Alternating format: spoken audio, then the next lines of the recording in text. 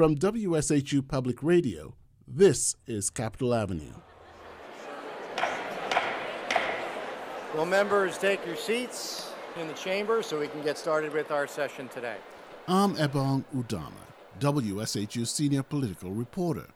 In this podcast, I try to make sense of local and national politics and events by talking to the people who were directly involved. In this episode, we listen to two lawmakers who played a role in passing Connecticut's sweeping new police accountability law that would allow civil lawsuits against police officers accused of crimes while on duty. One is Judiciary Committee Chair Gary Winfield.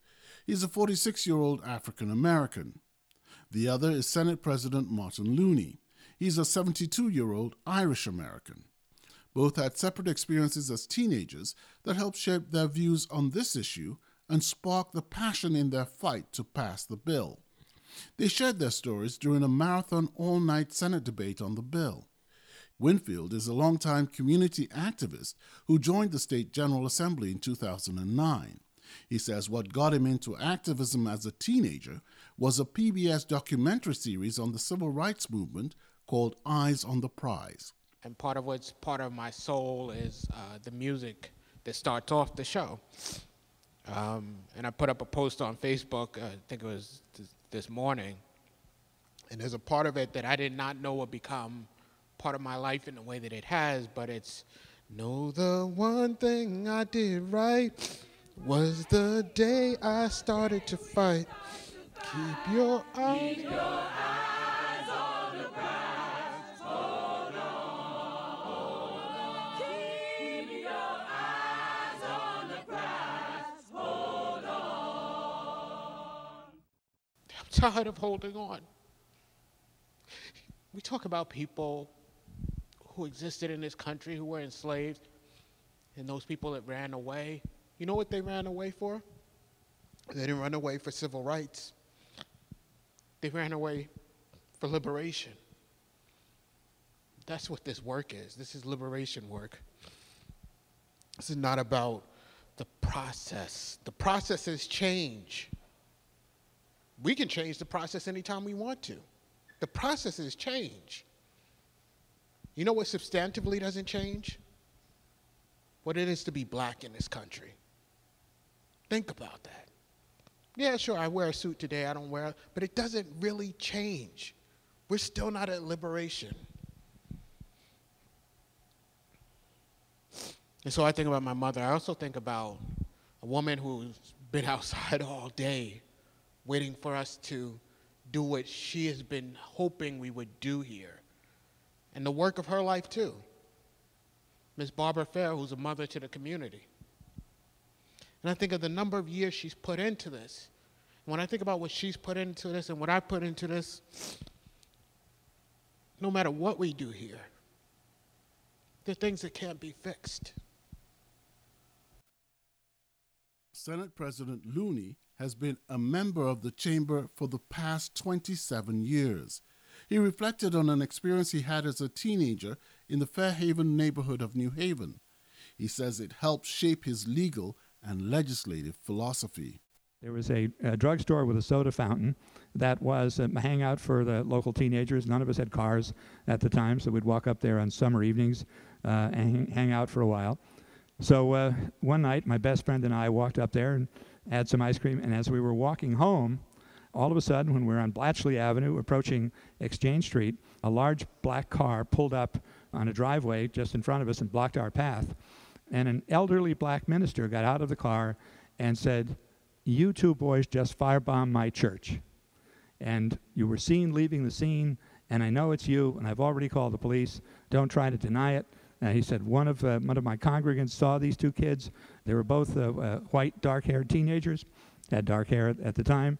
One of them was wearing jeans and a shirt with a collar, and that pretty much described me.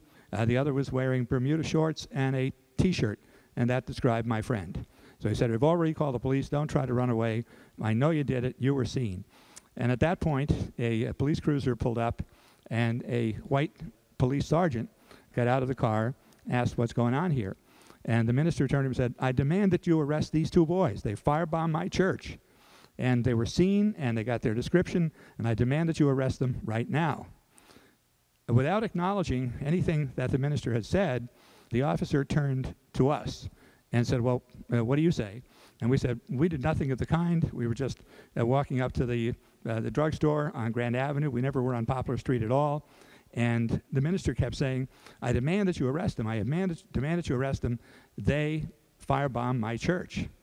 The sergeant turned to the minister at this point and said, you shut up. Don't interrupt me. I'm in control here. And if you keep interrupting me, I'm going to arrest you for interfering and for breach of peace. So then he talked to the two of us again, asked us our names. Didn't ask us for any ID, just our names, our addresses, our telephone numbers. We were at the corner of Exchange and Blatchley. There was a man, a Mr. McNamara, who was sitting on his porch, saw the whole thing, and heard the whole thing. He got up and he said, Sergeant, I can vouch for these two young men. They're both active as volunteers at St. Rose Church. They were both altar boys there. I know they would never do any such thing. At that point then, when the officer had taken our information, the minister said again, well, what are you going to do?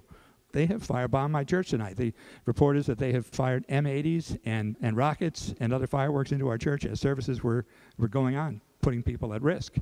And at that point, the sergeant just said, I warned you before not to interrupt me, not to speak unless I ask you a question. And if you say one more word, you're the one that's going to be handcuffed and going to be taken downtown in this police car.